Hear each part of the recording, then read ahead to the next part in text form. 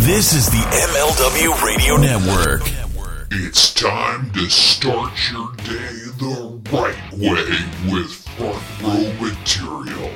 Starring ECW legends Jerry Lynn and Mikey Whipwreck.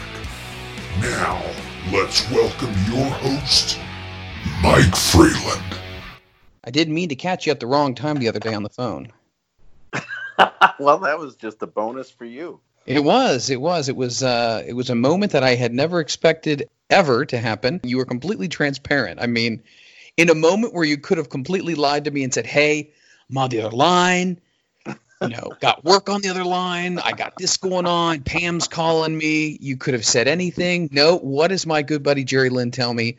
The absolute truth. And you are amazing, my friend. Wow. Now, I just want to let you know you are going to get a receipt for that. So the next time you call me, that was a receipt for the bubble bath. Oh, I see. Okay. All right. Touche. And it was unplanned, too. I bet it was unplanned. Yeah, it was like all the planets aligned. Well, you know when they say your ears must be burning because someone's thinking about you or whatever like that? Mm-hmm. Was there any part of your body that was burning or tingling? Because did you have an idea that I might be calling? If there was, I better go get a shot of penicillin.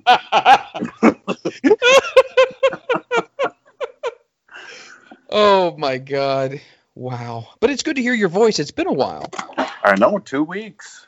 Man, 2 weeks. People have been talking about where in the hell Jerry Lynn is, and you've been busy making wrestling magic. And kudos, like I called you the other night after the pay-per-view. Awesome job. You guys did a wonderful job. Great show. Oh, yeah. Thank you. Yeah, they did a great job. Yeah. That Stampede, whatever the hell it was called, that was insane. Stampede? Yes, that was insane. Yeah, it was crazy. Yep, but it was fun. It was very entertaining. Absolutely, it was. Yep. Who was making all the damn noise? Is that me and Pam and Annabelle? Oh, okay. I thought that was Mikey. Mikey, are you here? He's not here? I guess he's not. Well, you know what? Let him wait. Let him wait. He likes to be fashionably late. He's probably pounding out his chicken right now. TMI. TMI. That's not an innuendo. Literally, last week, I'm talking to Mikey, and I'm hearing a lot of strange sounds happening. And I said, what's going on at your house? And he's like, I'm making chicken parm. And it's like 11 o'clock at night. The man's going galloping gourmet on my ass while we're trying to put a show together here. And I'm thinking, oh, God. I got Jacques Papel as my co-host here. Holy shit. Man. So how's your back feeling? I know we were talking about that a couple weeks ago. It's better. The doc worked on me a few times while I was at work, and then nice. But man, the plane ride down really put me in a world of hurt because none of them airline seats have any lower lumbar support. Was the flight and the landscaping too? That put a world of hurt on me. Oh, you said okay. I'm sorry. I thought you said manscaping for a second. No. You said landscaping. Okay. You said would have put a world of hurt on you. I thought, ticking them balls, that can happen. That if I lost all my flexibility, yeah. Holy shit! Did I not to change? God, did I ever tell you I tried to straight razor my my nuts one time and literally I was right. Hang on, I gotta go to the other room. I couldn't imagine you didn't nick yourself, did you? Oh, it was worse than that. Oh my God. I literally, I don't know what had happened, but it was just, it wouldn't stop. Well, yeah, there's, it's a lot of arterial, stuff down there. Are you going Gorilla Monsoon on me with your medical thing? That's where I learned half of that. Your capillarius or something. Yes. I don't know. Something about your occipital protuberance. Yes, there you go. AKA the bump on the back of your head. No, yes. I went ahead and I nicked myself and it bled. And here's the thing about that. I'm no Robert Fuller by any means. But you're thinking there's probably not a whole lot of blood, in that. Oh, there was, man. Well, that's like I have one of those little trimmers for like your ears or whatever.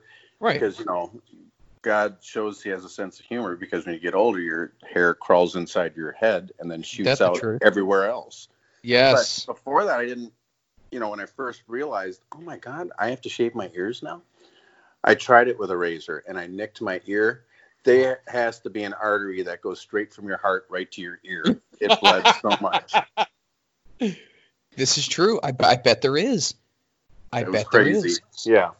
My crotch and your ear were probably going, woo, woo. It was the Crimson Mask. I'll tell you that. That's right, the Crimson Mask. I'm gonna look up all the Gorilla Monsoon isms here, but I feel like I went to med school when I would hear him talk. I was just like, oh yeah, holy cow. So I saw your landscaping. It looked good. Thank you. We've been working on that for the last couple of weeks. So it's a lot of work, isn't it? Oh my God. And I mean, you even did a ton more than I did. And we both, Megan and I would come back into the house after we were done, and we were just literally exhausted. Oh yeah. I'd have to take a hot shower or a hot bath in Epsom salts and you name it. Yeah. That's where that hot tub that you want to get would definitely come into play. You know what I'm saying? Yes, but that's probably a few years down the road. Well, what could you do in the meantime? Well, we do have a jet tub in the master bath, so I'd do that. Oh, well, hell, that sounds fantastic. Yeah. So it'd be nice to have a hot tub out in the backyard. I agree. Be able to look up at the stars and all that good stuff. Mm-hmm. Drinking a little bit of the bubbly. Yep. Try to seduce the wife. You don't have to try. You are suave. You're slick. I have no game. Oh, come on. No, even the wife says, "You're never romantic. You're always silly." It's like, well, I don't feel sexy. I don't feel sexy.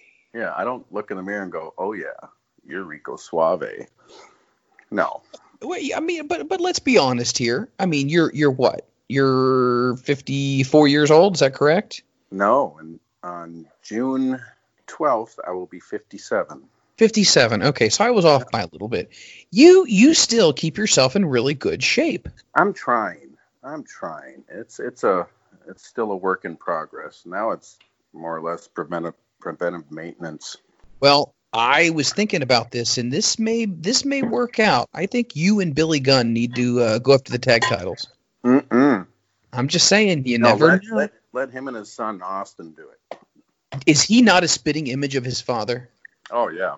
Oh my gosh, the apple doesn't fall far from the tree. And they make a good tag team, the Gun Club. So, how cool is that though, to be a father and then obviously have your son, in the same business with you? Yeah, that's got to be a cool moment for both of them. You know what I mean? I would imagine. Yeah, and then they have tagged together, so yeah, that would be cool. Nice. Okay, you're back in your coffin right now? Yeah, but I was going to go out there and I was going to make something to eat quick while we're talking because I haven't had supper yet. Oh, well, by all means, Mikey makes a fucking pot roast. That's right. He did the chicken parm. He does that with his chicken during the broadcast. Well, I guess, you know what? It's better than choking his chicken. Well, this is Hi-oh! true. Oh, my God. Sorry. So what would be on the menu tonight for you if you were to... probably from Publix, we get the boar's head salsalita turkey. Ooh. On a bagel, on like an everything bagel. Nice. With some a slice of provolone.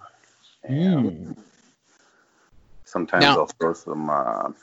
vegetable cream cheese on there. It's good stuff. Now, the everything bagel. My wife likes the everything bagel. That's the one that's got like all the seeds and all the seasonings, right? Yes. Okay. Yeah. Gotcha. Yep. Wasn't sure about that, but interesting. I can't do the everything bagel. I'll be honest with you. I can't. I don't know why. There's what are the little black seeds? They're not. Are they poppy seeds or? Yes, probably poppy seeds. The poppy seeds, I feel like they get stuck in my teeth. Well, so do the sesame seeds, don't they? The sesame seeds do as well, and it's like they get caught under my bridge, and I'm like, I can't do this. Mm-hmm. So you sound like an old guy sucking his teeth at a restaurant. This is true. I catch myself realizing that, oh my God, what I just said probably is me being a senior. It does, and I'm in my 30s, so. Well, welcome to the club. Annabelle's always got to tell me, you're the elderly. Oh my God. Yeah, she's brutal. Wow. Yep. Wow. Yeah, between her and Pam, they keep me humble, I'll tell you. They keep you humble? Oh, yeah. They break your back and humble you. Well, let's not go that far. Hey, now. I just teched Mr. Nonballs, and I don't know what his deal is.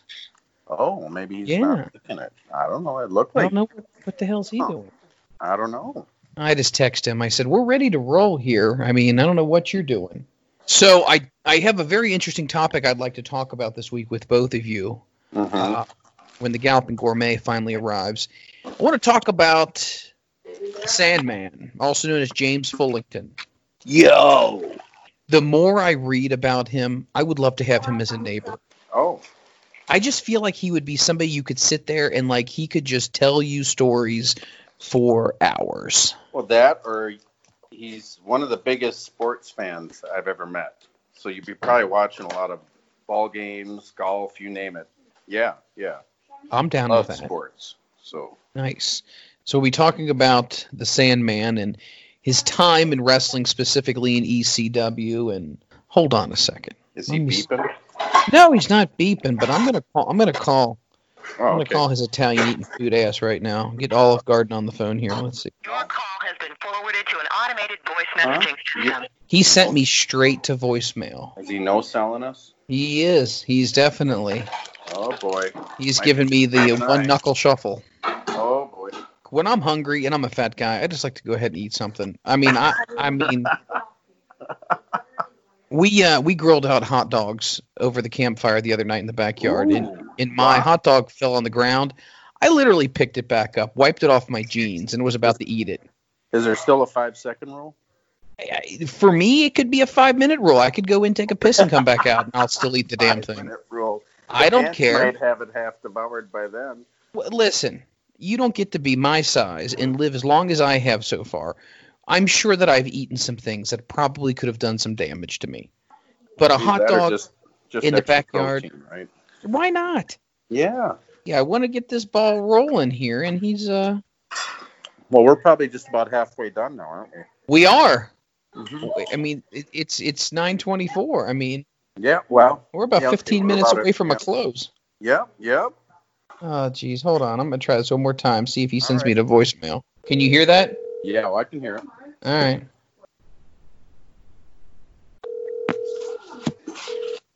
Your call has been forwarded to an Oh my God. Yep, he's no selling us. He's off tonight. Oh my God. Right? I guess so. I mean, I don't know what his deal is here. Should we do an open? We're losing him, Doctor. We're losing him. At least it wasn't a flat line. Oh, that's true. Yeah.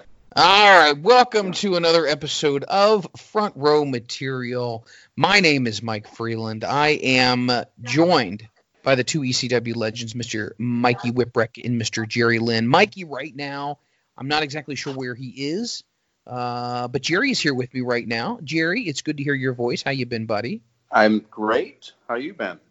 You know what? I'm excellent. Doing very well. Hang on, she's having me try something. What is it? Fresh mango salsa. Oh. It's all fresh. On what? Potato chip. Oh. Okay. She just gave me fresh mango salsa on a sweet potato chip. You know, I'm trying to watch my caloric intake right now. I'm drinking a bottle of water. You just gave me the play-by-play. Your wife giving you something. Your daughter's making something that sounds delicious. You're eating. This is I'm going to fall off the wagon. After we get done recording, I'm going to devour like 8 Hershey bars because of this. Well, normally I don't eat this late, but just lost track of time today and then forgot to eat supper. No, that's fine. I can smell your breath through my microphone. It smells that delicious. Really? It does. It does. That turns me on. Oh, You know, no. It's not perfume. It's the scent of garlic with a hint of mesquite. That turns you on. It turns me on, my friend. So what do you have to feed Megan, though, to get that breath then? Oh, God. You have no idea, my friend. All I'm going to tell you is a wet rub is involved. Oh, no. Oh, no. Yep. A hot, spicy chipotle rub. Oh. Jeez, stop that. My left leg is jumping right now. Oh, no, stop. Oh, I shouldn't even encourage you. Have you ever gone into it's not a Frederick's of Hollywood, but it's what is the name of this store? They have them all over the place. Hustler Hollywood? Oh, Victoria's Secret. No, not that one. Maybe it is Hustler. Megan. She would know, huh? What's the name of that? What's the name of that porno store that's up by the flea market? What's that called? Frank's. I don't know. Frank's Fetish Store. It's not Frank's Fit. Hustler of Hollywood. Okay, so we've gone up there before, and you want to have some fun. Go up there and ask them just some of the most weirdest things in the world. You know what I mean? I can only imagine what you asked them, though. Oh, I love it. And they were probably real questions you really wanted to know. They were. They had a sale on prostate ticklers, and I was like, well, is there like a 30-day refund here if it doesn't work? Or does this have a snake attachment if it needs to go a little further? Oh, Lord. They have those different body lubes and rubs that, you can use. No. I asked him one time, I said, you got mesquite? And, are you serious? Oh, I did. I've asked them if they've had honey barbecue. And oh, my gosh. Because you know that those types of, body, you lick off each other. And like wild cherry, banana, all that kind of stuff. Well. That kind of flavors. Wouldn't you just go to the grocery store? I mean, I guess I technically could. You mean like Hershey and like honey and all that kind of stuff? Or that, or with you, like a bottle of barbecue sauce, apparently. But what woman is going to allow you to fucking pour Casey Masterpiece on her and have a good time? Like, that's not going to happen. Well, you made it sound like that is very possible. Well, you know what? Where there's a will, there's a way, my friend. Okay. This is a partnership of love. Oh, you should never give up. You should never give up. No. But I'm hypoglycemic, so if I try any of their edible lubes, I'm about to probably go into some type of sugar shock or something. Oh boy! Or look like you've been stung by 100 bees. Exactly. Yep. Mm-hmm. And God knows I need to look a little more puffy. So. Do you watch 90 Day Fiancé? Do I watch 90 Day Fiancé? Yeah. I cannot say I've ever watched that. You have to start watching that. Give me the premise. What's going on here? It's like people who meet each other online from different countries. Okay. And then they go to meet each other for the first time in person. Right. And then they, to see if things will work out or whatever. And then they got to, I guess, go through getting a marriage visa or whatever you would call it or something like that. Okay. And I don't know if they, when they go and meet them, if they have 90 days to get married before they have to split apart, because I think it takes like months to get this visa or whatever. Oh. Or whatever, to work on getting the green card ultimately. But it's insane. The show, Pam got me hooked on this. It's crazy. So you are now officially a big fan of this? Oh, yeah. What channel is this on? I think Bravo. I can't remember exactly, because she records it and then we watch it. But, interesting. Yeah, we'll DVR it, but it is. These people are amazing. So they meet each other, and then from the time they meet, they've got 90 days to seal the deal. I think. I'm not sure exactly, but just them. And some of these people, like one, who the heck was it? It was this guy. I think his name's Dave. He's been chatting online with this woman named Lana in the Ukraine for 7 years and sending her money and gifts and stuff. And I think he had already gone over there like 2 or 3 times to meet her, and she no-shows him every time. Wow, that's not good. Everyone thinks, well, you're just being, what's the word, catfished or just conned out of your money, And gosh, I could go on and on, but I don't want to tell you. But it is so good. Do you tell anybody else in AEW that you watch 90 Day Fiancé? I may have. I don't know. And there's this guy named Ed. I think he's in his 50s. He's a short guy. He's like 4'10" or something. So he looks like Danny DeVito. Yeah. And all these people have fallen in love, and they've never even met each other. And he's been talking to some 23-year-old girl in the Philippines. And so he flew down there to meet her, and right away she says, "You lied about your height," or something like that. I don't know. And then the guy, it looks like he's got no neck. He's kind of, he's overweight, but he looks like he's got no neck. That actually is a medical condition. Well, I thought, is it because he's overweight or what? No, I'm a fat guy, and I still have a neck. Oh. Let me find out. That is a real medical condition. Because now I feel bad because I started calling him No Neck Nick. Oh my God, you're giving these people nicknames. Well, that was from some old comedian shtick. I heard it before, but it just popped in my head the minute I saw him. Ed, that's No Neck Nick. Oh gosh. But okay, here we go. Medical condition when someone has no neck. Well, I'm sure he's got a neck, but it doesn't look. It looks like he's probably he's got the neck the size of a college football player. Like it goes head to shoulders. That's it. So it's called, and I don't know if I'm calling this right, so somebody can correct me if I say this wrong, but I think it's the way you read it is Klippel-Feil syndrome. Klippel-Feil syndrome. It's also known as KFS, not to be confused with KFC, is a congenital bone condition in which at least two cervical vertebrae remain fused and immobile. Some condition signs may include a visibly short neck, low hairline behind the head, and may appear to be Neanderthalic. Interesting. Oh. I added the last part, but I've never heard of that. Yeah, no, I'm going to have to send you some pictures of some of these people. No, is that Wait a minute. Hold on. What? This guy, I did see this guy on a commercial. The Big Ed. Mm-hmm. Yes, he has yeah. Boy, she's a looker. This is the girl in the Philippines? Mm-hmm. Holy hell. Anyway, you got to watch it. You got to watch. I mean, I can't. There might be 3 or 4 seasons. Okay. I think Pam and I binged watched 2 of them. And then we were in them. This one's almost over with. And at the end of each season, they have the tell-all where if sometimes they're together in the studio or else they got to talk online. But, and then the ones that don't make it, boy, it turns interesting. The ones where the relationships didn't work out.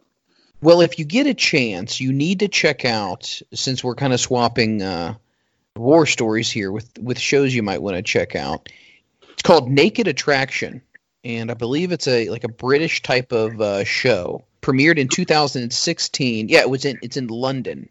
So basically what happens is you got a host of the show, and then you have a man or a woman who is the contestant, right? And they are completely stark-ass naked. And then you have these 4 or 5, I don't even know what you call, elimination chamber cells that these people are in. And then what they do is there's this black veil that they drop. So they first show feet. How do you feel about feet? And it shows all their feet. And then it shows legs.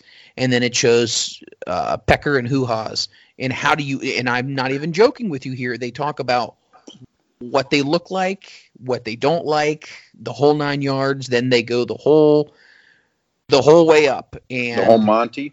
They judge nipple size and everything. Wait, and this is on TV?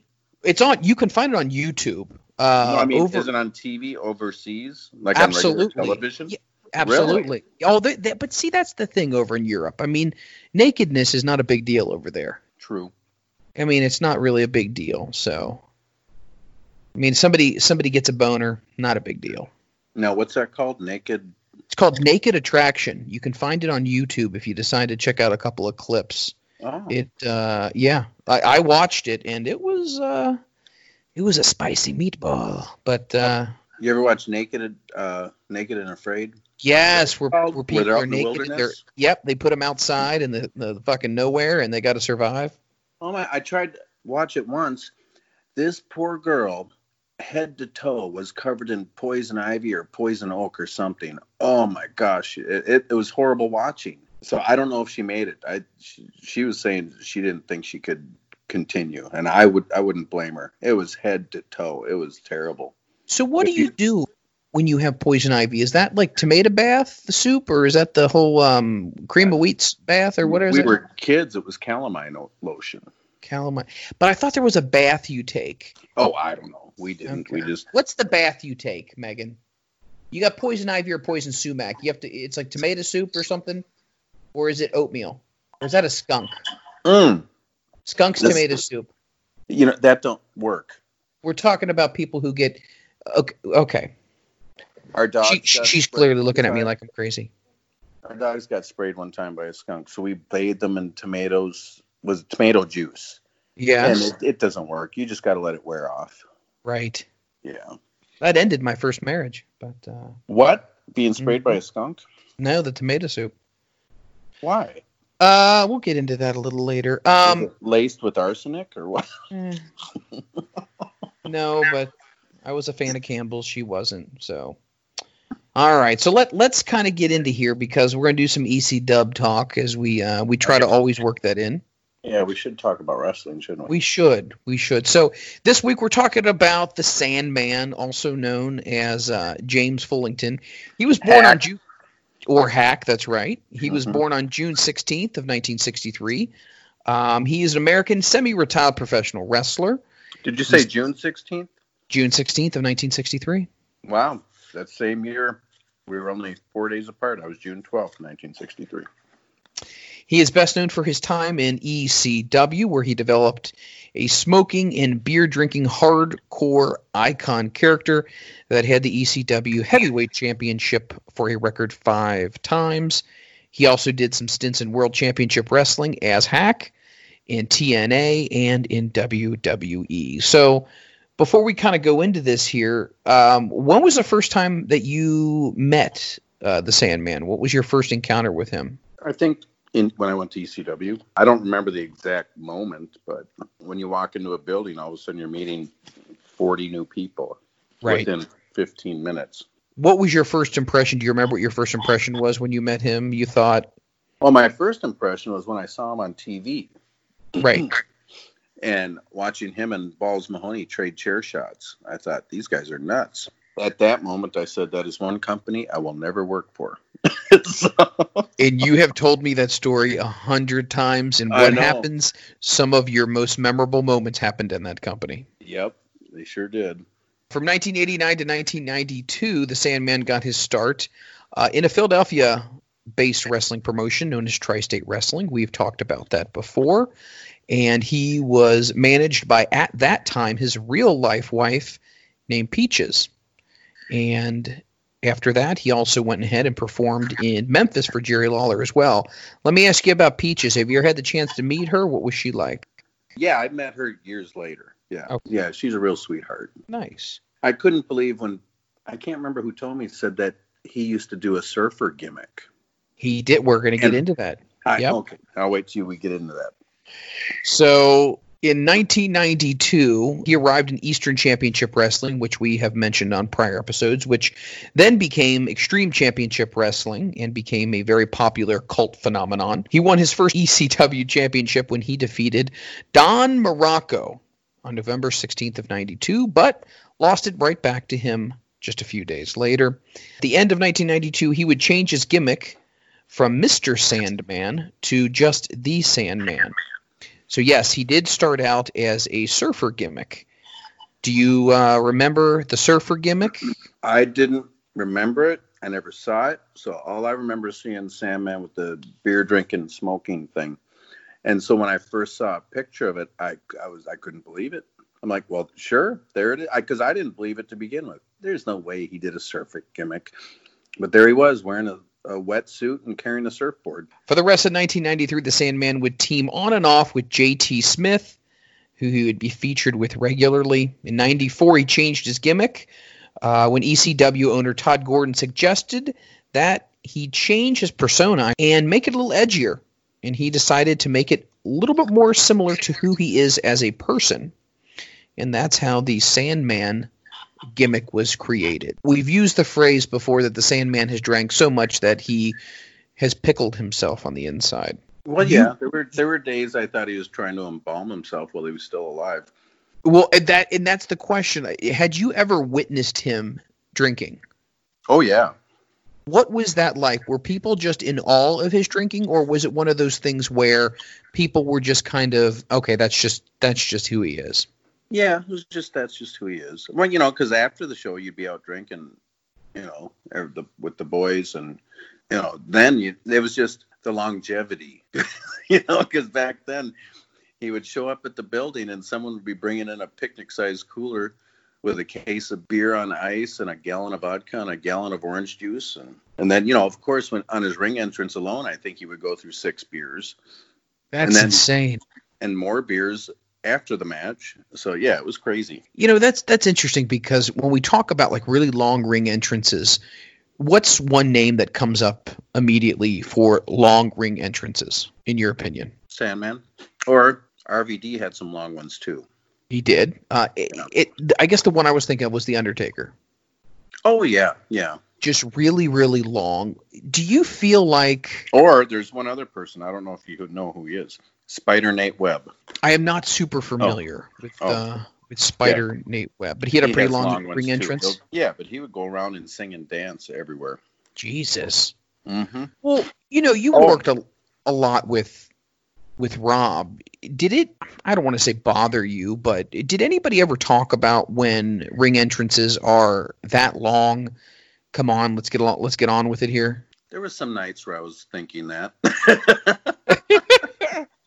And, you know, I'm a big Pantera fan, but after so many times of hearing that song on a loop over and over and over for, you know, 15 minutes, maybe 20 minutes someday, it was crazy. Some days I would, you know, and I'd just be in the ring just jamming to the song like I'm at a concert or something, and just to, you know, pass the time by before he got in the ring. But there were days I was so sick of hearing that song. Oh, man. I remember watching ECW television, and sometimes you would almost record or you would try to time how long some of these entrances were. And specifically with Sandman, depending on where he came from the crowd, and like you said before, his ring entrance was more of a group experience. Would you agree with that? Yeah, definitely. His ring entrance was a party. Yes. Everyone was singing, you know, it was great to see. So he would come out, the spotlight would hit him on the guitar riff, he would crack the first beer open and then pour it down his throat, and you know, it became very iconic when he would take the beer can and smash it against his forehead multiple times. That was, I guess, in a way, tell me if this makes sense. The Sandman and the Ultimate Warrior were two people that had entrances that might even have been bigger than what the match itself was. Would you agree? Yeah, sometimes. I wouldn't say all the time, but sometimes, because Sandman would go out there and kill himself for the fans and do some crazy stuff. Well, the Sandman subsequently was teaming up, like I said before, with Tommy Cairo. Then he ended up breaking up with Tommy Cairo. He was estranged from his wife, which we had mentioned was Peaches, and one of his classic taglines was, "Life's a bitch, and then you marry one." Well, he ended up being teamed up with Woman after he was no longer with Peaches, and that kind of led to an angle where he was blinded. Do you remember anything about this one? Yeah, he really sold it. He wouldn't even leave the house. He stayed at home, from what I heard and understood. I guess my question is this, and we've talked about this on prior episodes, but nowadays you don't find that level of kayfabe anymore. It's just, I mean, with Instagram and Facebook, I don't know, and I feel like in some ways now that a lot of people, you know, do each other's podcasts, I feel like storylines are basically just meant for TV, and then things go back to real life normal when you're not on TV. How do you feel about that? Do you feel like you wish that would stay more in character even when you're not on TV? I would say on social media, yeah. Use that to further storylines stuff. There's too many guys on social media airing all their dirty laundry. You know, even when they're fighting with each other and stuff. It's ridiculous. It's like if if we're not willing to try, why should we actually? I don't know, because sometimes you wonder why aren't the fans getting into it and stuff, and they're quiet at the show and stuff. Well, if we're not willing to try and kayfabe and suspend their belief, why should they even try to get into it? I think it's still worth a try. All these years, even probably it wasn't on my retirement show, but probably even the months coming up to the end in my retirement show, if I was in a car full of heels, I would have them drop me off a few blocks from the building and I'd walk the rest of the way so the fans wouldn't see me in a car full of wrestlers, especially if one's one of the guys I'm going to wrestle. Do you think that in some ways everything comes full circle, meaning we will get back to that again?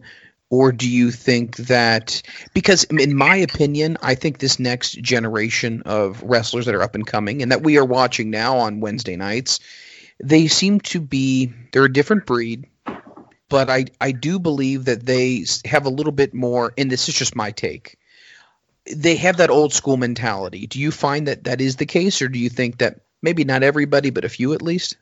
It all depends on who broke them in and how they broke them in. Because, you have years ago, it was hard to find a way in the business. You had to know somebody.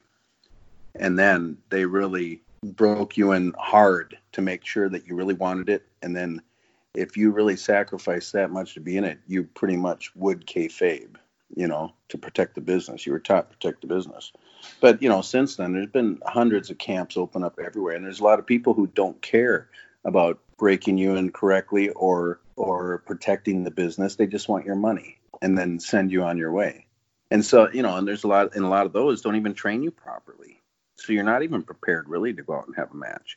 But there are camps and schools out there that will train you properly and make sure you're ready and you're a professional and that you respect the business and you respect other wrestlers and you will protect the business, because people like that will weed out who really don't want it and really don't have a love and a passion for it. During a match against Tommy Dreamer, Sandman's new valet woman attempted to attack Tommy on behalf of Sandman when Dreamer planted a long kiss on her. After the match, Sandman was told by a woman that Dreamer was with Cairo and they were both sleeping with his wife, which was estranged from Sandman. Boy, this is getting really just twisted and tied and all kinds of stuff. Woman wanted to make Dreamer suffer, so she lured Dreamer into a match with Sandman where whoever lost would receive 10 lashes from a Singapore cane. After losing the match, Tommy took the strokes. It became clear that woman's intentions was to humiliate him and make him beg for mercy. We're looking at the Sandman. He's not with Peaches now. He's being teamed up with Woman now. The Tommy Dreamer lashing situation, Mikey and I have talked about this on numerous occasions.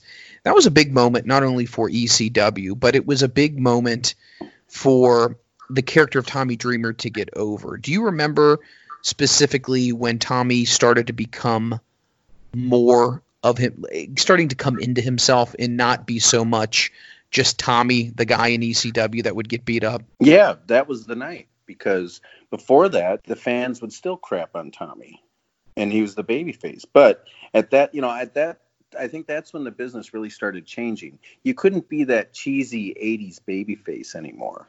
You had to have like a hard edge to you. And so that night is what really changed things for Tommy, and it really turned the tide. And the fans, after that night, the fans got behind him because he took a beating. Yeah, and if you have not seen that clip, I definitely recommend. You can find it on YouTube. You can find it on the WWE Network. You can find it, and it is as real as it gets, because Sandman even says in shoot interviews he was laying them in. There was no holding back. Oh, yeah. In ECW, that was different. You really, those fans were, they were there to have fun and stuff, but if it looked crappy and fake, they would let you know it. A lot of people had asked questions about how did the Sandman get associated with the Singapore cane, and I think you and I do remember that happened with American Teenager who went over to Singapore, and I believe he got in trouble for vandalism. Right. And he got in trouble for vandalism, and what had happened was his punishment, obviously being in a foreign country, the way their justice system worked, he had to receive 10 lashes. So Paul, wanting to play off of things happening in society, decided that that would be the way that he would introduce not only the cane, but the angle of how Tommy would be punished as well. And it worked. And it did, and it worked really well. This whole Peaches and Tommy Cairo and Tommy Dreamer, this whole Jerry Springer situation here, this was way before the Attitude Era.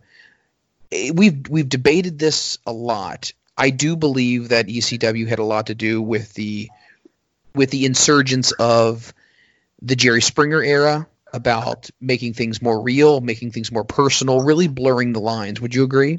Oh, definitely. Well, it was because of ECW that the whole Attitude Era started, because WWF and WCW kept, they were watching, and you'd see the same thing a week later on their show that they just saw on ECW's.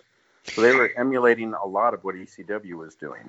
Do you think in any ways the reason why the WWF and WCW was, I don't want to say late to the party when it came to, the reality-based storylines, was because they did have big-time advertisers and they had a lot of money on the line, where ECW, and not to disparage them, but they did not have as many people financially investing in them. Therefore, you know what? We're going to try whatever they can. Well, yeah.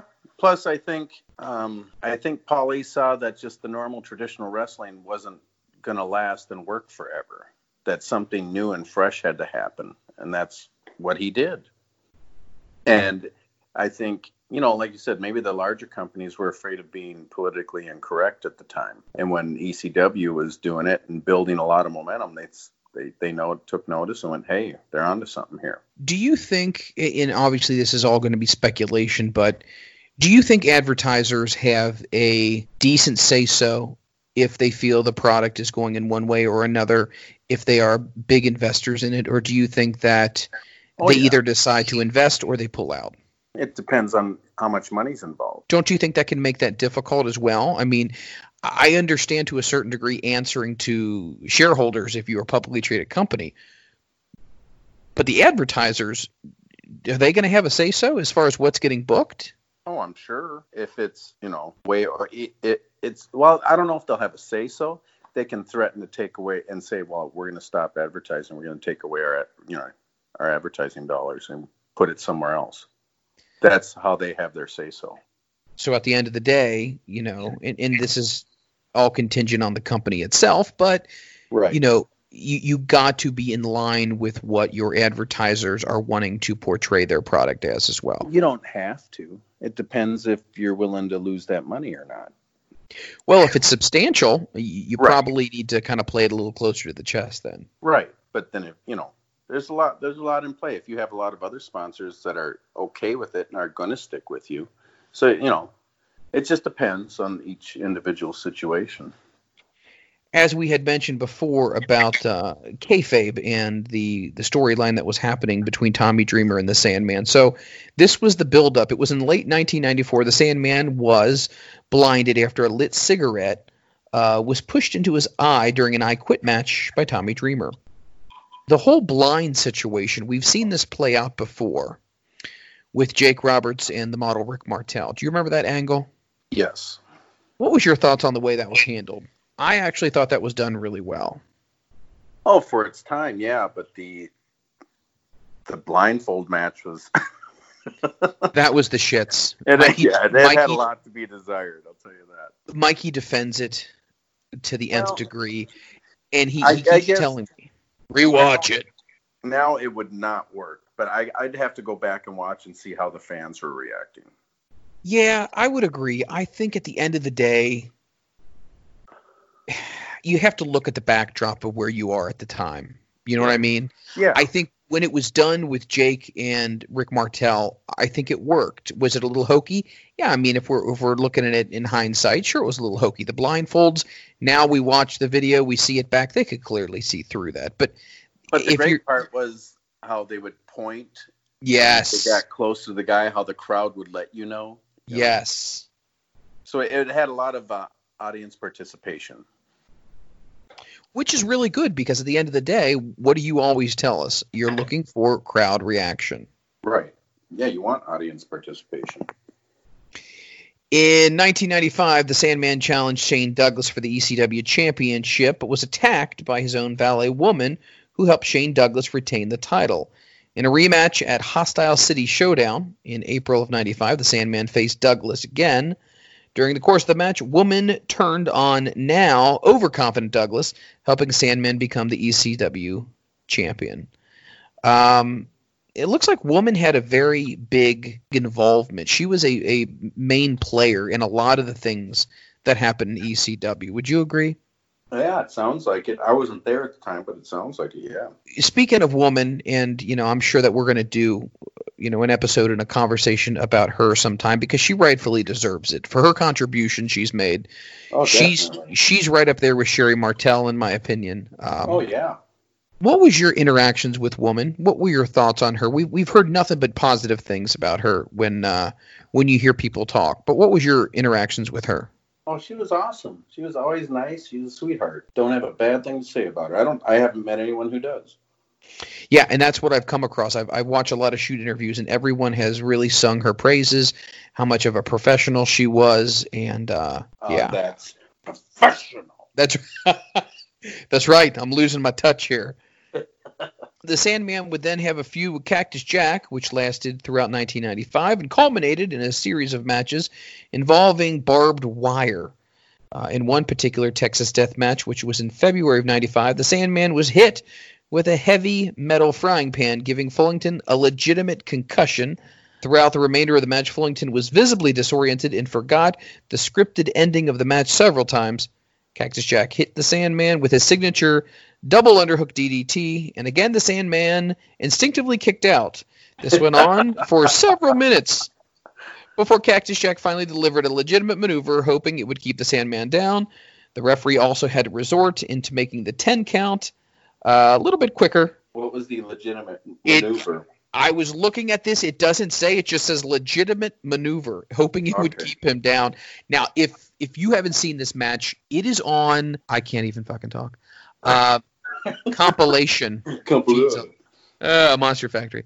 Compilation. It's Foley's Greatest Hits and Misses. Okay. And it's like a 3 DVD set, and it's fantastic. But I remember watching that, and Mick does the intro to all of his matches, and he gives you kind of a brief rundown of, what led up to this and what happened and et cetera, et cetera. He said that he was knocked out within the first 5 minutes of the match, and he says he doesn't even know how he continued.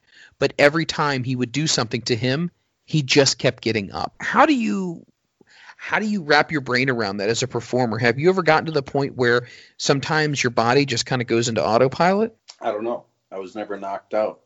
I was put out once, but it was the finish of the match. Right. But I've had other people get a concussion and knocked loopy, and things were going wrong. And I didn't know it because they didn't know it either.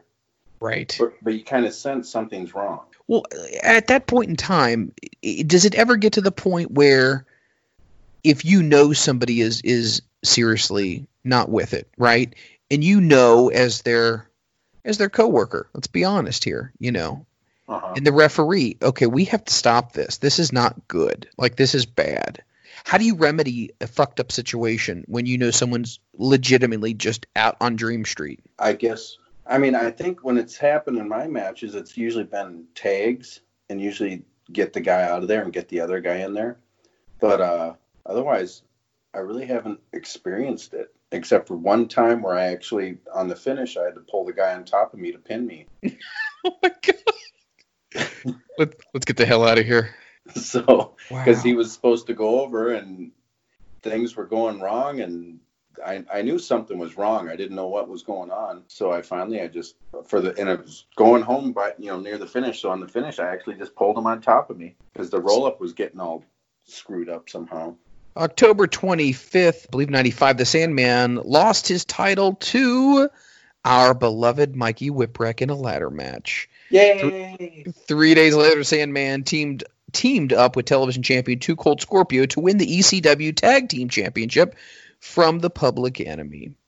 In December, the Sandman regained his World Heavyweight title by defeating Mikey Whipwreck and Steve Austin in a 3-way dance.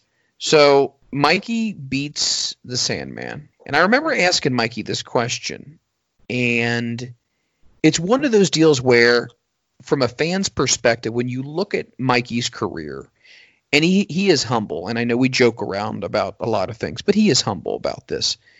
To go from being the ring crew guy to being the beat-up guy or the jobber, then to getting a character and a persona, and then elevating to the world champion. I mean, is that not the epitome of paying your dues and working your way up the corporate ladder? Oh, yeah, sure is. You know, because you're not going to be given it if you don't deserve it. Right. That's incredible. So what was your take? I know we've talked about this many, many months ago about ladder matches. And we just watched one on the last AEW pay-per-view. Ladder matches, let me ask you this question. Those ladders are not gimmicked, correct? That's legit straight from the store. Right. Yes. That there's no way, shape, or form that you can get around not getting hurt. Do you almost go into that match realizing I'm going to come out a little worse for wear? I don't try and think about it that way. Just try and come up with calculated risks and go out there and do it. If you think you're going to get hurt, that's when something really bad is going to happen. Because you're probably overthinking it. You just got to go out there and do it. I saw Darby Allin jump off the top of it, and I literally, like when I saw him stand at the top, I literally started sweating. Oh, you and me both. I was like, oh, please no, please don't hurt yourself. I know. And it was a damn good ladder match. If you guys have not seen it, please go ahead and buy it. I think you can still get it. Great match, but it scares you because, you know, we've seen the Hardys and we've seen Edge and Christian and the Dudleys and what they've done. But what's scary is when they drag out that ladder that looks like it's 18 feet tall. Well, that's the other thing. I've never seen that at a store. I have no idea. Me neither. I've never gone to Lowe's to get my paver stones and been like, oh, yeah, there's that one. The Olympic style one. Some tall ones there. I don't know. But yeah, never. Instead of being, you know, it just looks brutal, in my opinion. It still is. Oh, God. Because, you know, it's just flesh, bone and flesh just landing on steel. There's got to be a better way. I mean, they earned their money that night when they put themselves through that. There's no doubt about that. Oh, yeah. And Mikey's talked about it. I mean, he's talked about not only this match in particular with the Sandman, but it really takes years off of your career. You know, they say you only have so many bumps in your body and you want to, you know, try to manage those as best as possible. But in a ladder match, it almost seems like you really can't. You know what I mean? Yeah, you're adding a few extra check marks on the bump card. The Sandman would then get embroiled in a feud with Raven, and I think this is one of the feuds that I remember the most when it comes to the Sandman, because I think I was always drawn to the Raven character. I always felt like he had this, I don't want to say cult Branch Davidian, David Koresh feel to him, but would you agree he was kind of like that character? Yeah, he did. You know, sound, especially when he had the flock, he was kind of like a cult leader. But he did it so well, and I think that, you know, and I think we're going to talk about Raven in an upcoming episode. But Scott Levy's another guy who has done a lot. He was a producer in WWE. He was a host. He was a talent.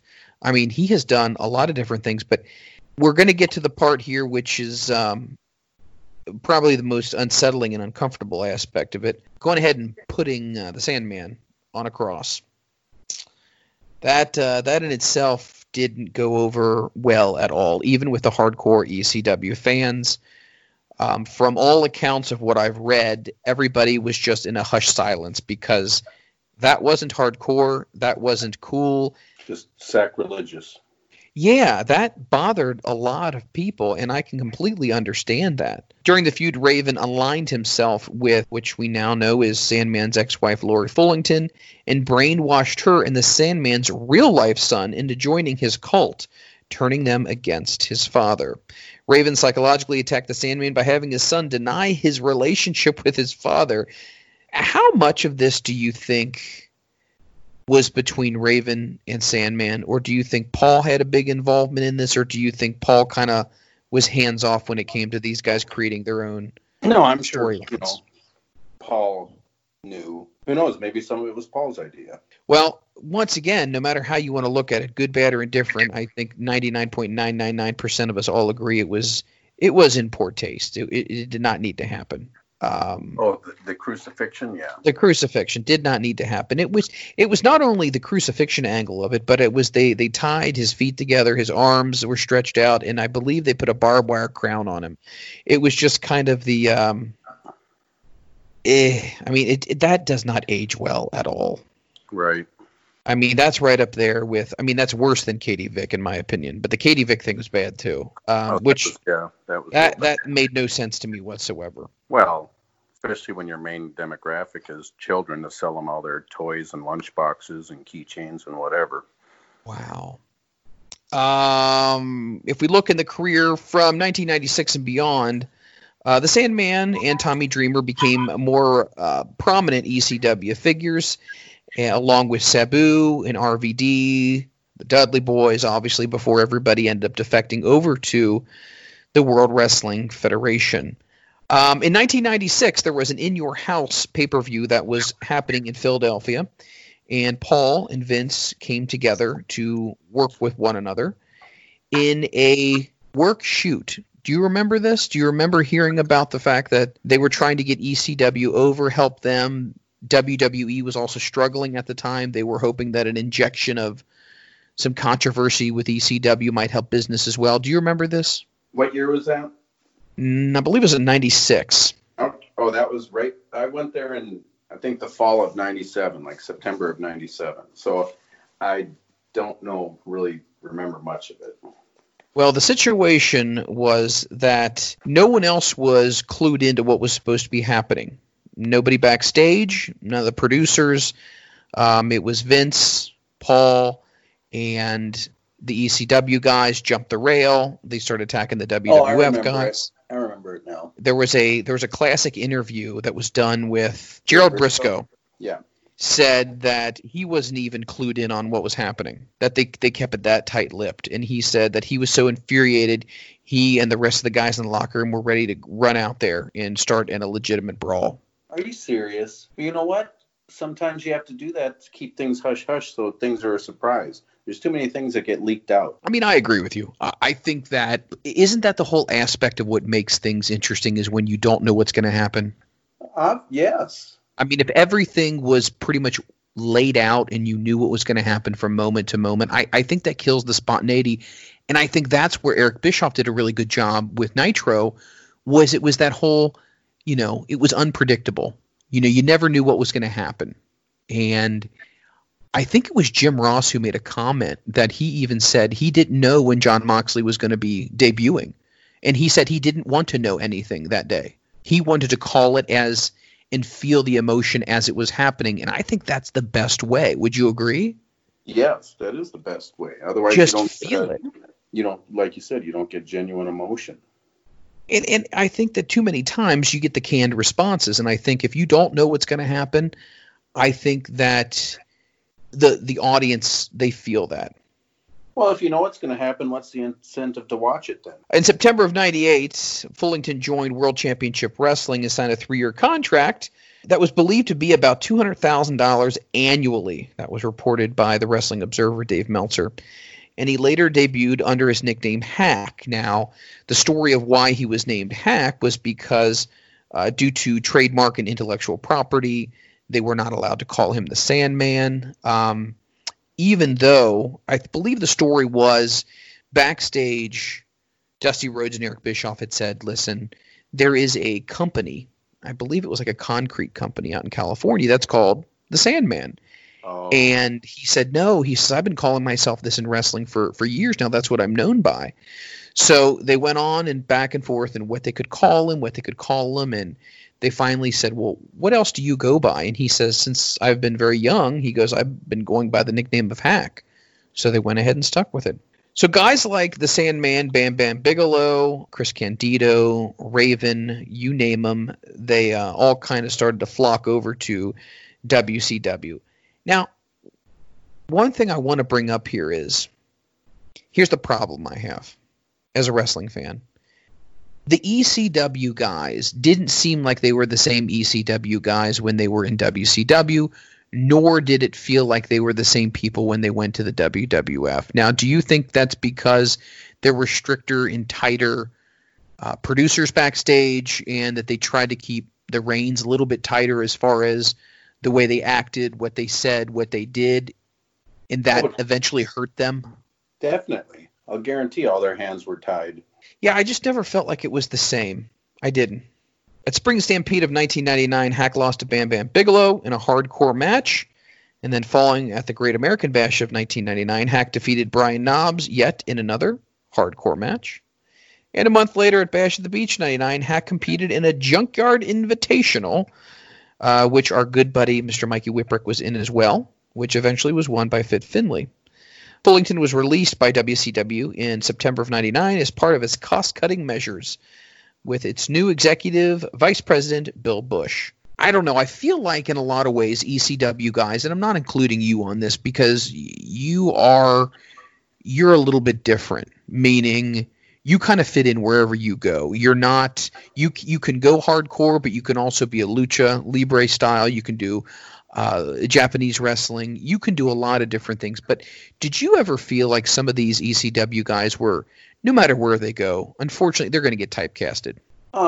It depends on what the promoter wants to do with you. Because I think a lot of them were signed just to try and hurt ECW. Because ECW was really gaining ground fast. It was like wildfire.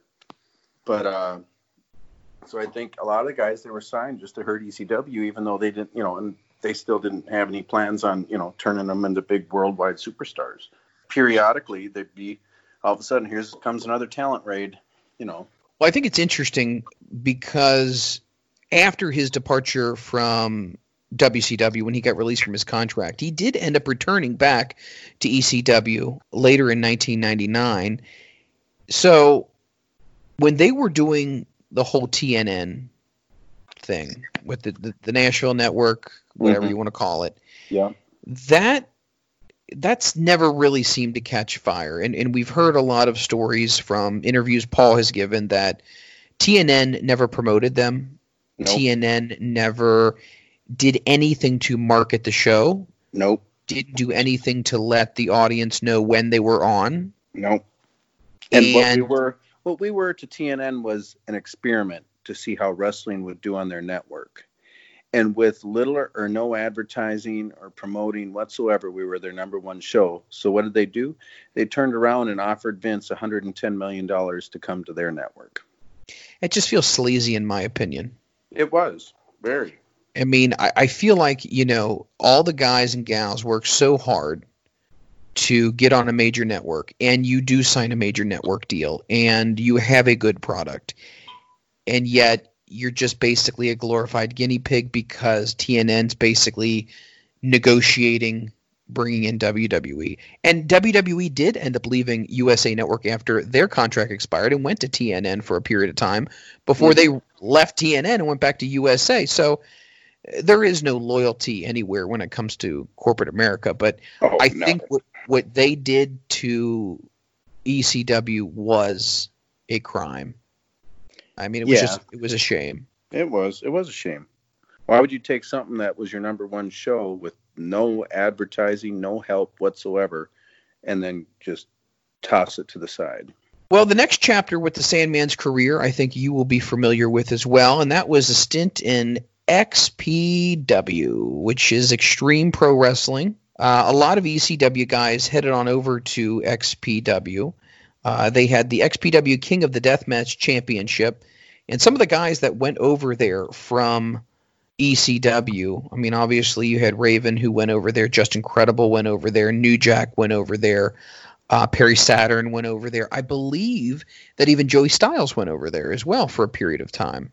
Did Axel or Balls go over there? I want to say probably Balls did for a short period of time. Okay. Now, what was your experience with XPW? Was it just a situation of, hey, I'm just kind of moving through here, or did you feel that it had an ECW feel to it? It had an ECW feel to it, but it really didn't. It didn't have regular TV or anything like that. So it just felt like another indie show. So it's just, all right, here's another payday. And I was, I'm glad they used me as much as they did, but I didn't see, a long future in it. While in XPW, Sandman also spent some time in Propane Pro Wrestling promotion, not to be confused with propane, what you use for your gas grill. His most notable match was a three-way dance with Sabu and New Jack. It was also featured as a bonus match on the 3PW DVD, Blood Brawls and Broads. Wow. Wow. Blood Brawls and Broads. Yep, keep it classy. From 2003 on, the Sandman had a small tenure in what was known as TNA, Total Nonstop Action, before rejoining his former ECW stable of Just Incredible, Raven, New Jack, Perry Saturn. Do you remember a little bit about EV2? And I think I might be jumping the gun here a little bit on my my timeline here. I remember when they brought them all in, yeah. Yeah, EV2 they had and TNA. They built up a really big, good feud between Raven and Jeff Jarrett. Right. I always feel like in a lot of ways, people have always tried to emulate what ECW had, but I never feel like anybody ever did it right. And I never really felt like it ever came off as genuine. Would you agree? No. Nowadays, about the closest thing I see is, I mean, as far as the fans, because the fans are what made it. You know, they were there to have a great time and a party. Would be like AEW or GCW. Have you been to GCW? I have not been to GCW. Oh. But yeah, as far as the fans and their reactions to the product and stuff, and you can tell they're there to have a party, and that's the way the fans for GCW are, and that's the way the fans for AEW are. They're just there to have a great time, no matter what. And I do want to stand corrected here. It looks like the EV2 was in 2010. They did have a prior ECW kind of reunion in the early 2000s, but EV2, I stand corrected, did happen in 2010. But you know what? At the end of the day, you know, it wasn't like the wrestling business was ready to give up on ECW, because what happened? Well, WWE ended up having the whole one night stand situation. So what was your take on when you heard that, you know, they were wanting to do one night stand? What was your take on that? Had anyone reached out to you, or how did you hear about one night stand, or that it was even going to happen? Well, Dreamer, I believe, reached out to me and asked if, you know, because I was at TNA and so was Raven, and asked if they thought that TNA would let us do the pay-per-view. And I said, well, I'll ask. And they were going to let us. TNA was. And so Dreamer got back to me probably a week later or something and said that WWE wasn't going to use us because they were afraid we'd try and pull something on live pay-per-view. And I said, wow, apparently they don't know me that well. He says, they probably don't even remember you working here. Oh my God. And he's probably right. You know? Wow. Moving on towards the twilight of the storyline, in November of 2018, as we fast forward, the Sandman lost to Silas Young on a Ring of Honor weekly television show. And in February of 2019, the Sandman teamed up with Tommy Dreamer to face Davey Boy Smith Jr. and Brian Pillman Jr. at MLW. They lost the match after Dreamer was pinned. Also during 2019, the Sandman made various sporadic TV appearances for a match in TNA, now known as Impact Wrestling, involving Killer Cross and Eddie Edwards. As far as what he is doing since then, he does a lot of conventions. He does a lot of autograph signings, stuff like that. I do know that he and Just Incredible and Shane Douglas have been trying to put together a tour. I don't know if you've heard about this on social media, of telling stories from their time in ECW, but due to the coronavirus, obviously things have been delayed and postponed, but we hope that their tour quickly gets back on track after things reopen back up. I hope that works out for them. I hope they can take that on tour, because the stories from ECW, you can't even write this stuff. It's that crazy. It's one of these things where, you know, ECW, and I've said this before, and I probably sound like a broken record, but it's one of those things that didn't last a long time. You should be happy that you got to see it. If you missed it, thank God you can still watch it on the network and on YouTube. But during that time, it was definitely something to see. It was something so counterculture, so different, wasn't cartoony. It was real life situations with husbands and wives and children, and it seemed real. And I think that's what appealed to a lot of people. It was very physical. It was, in a lot of ways, real. Man. Well, that is going to close the door on our episode here on the Sandman. Granted, we just kind of went down through some feuds that he had throughout his career. I'm sure at some point in time I'm going to be doing a longer, in-depth episode on the Sandman as well. But let me ask you this. Any other final thoughts on the Sandman? Any funny stories, any funny moments that you had with him? Oh, God. I probably already mentioned them on our earlier episodes, but I just always cracked up at his pickup line was always, "Yo, girl." Wow. Oh, that is no, awesome. I love Hack. He's, never a dull moment and hilarious. Hey, any guy that can code in the back of a car, get dropped off at the front door of a hospital, everyone goes on to the show, he ends up getting a shot of adrenaline in his chest and still makes it to the arena for the main event, is definitely legendary in my book. Oh, yeah. That's hardcore. That is. Guys, if you're enjoying what we are doing, please, by all means, I ask you to go on over to social media, specifically Twitter, and you can follow us. I am at Mike Freland. Jerry is it. Wow, it's Jerry Lynn. I always get tongue-tied on that one. It's Jerry Lynn. Yes. And then Mikey Whipwreck is Mikey Whipwreck _ You can follow the podcast itself at FRM Podcast. We are available anywhere podcasts are made available to you. So basically, anywhere you go, you can find us, as we have front row material, obviously this show, which drops every Wednesday at 5 a.m. Eastern Standard Time on the MLW Radio Network. Mikey and I do the False Finish on Fridays with yours truly in your ears, as I do yet another episode of Overbooked, the extremely unauthorized story of ECW. What about Sabu's book? We're going to get to that. We're going to get to that. My God. You know what? Yeah, there's one place that you, me, and Mikey absolutely need to go when we all get together. If we do a live show or not. You know what restaurant that's going to have to be? Red Lobster. Red Lobster. Oh, God. That never gets old. Guys, thank you so much. We do appreciate it. And we will catch you next time on Front Row Material.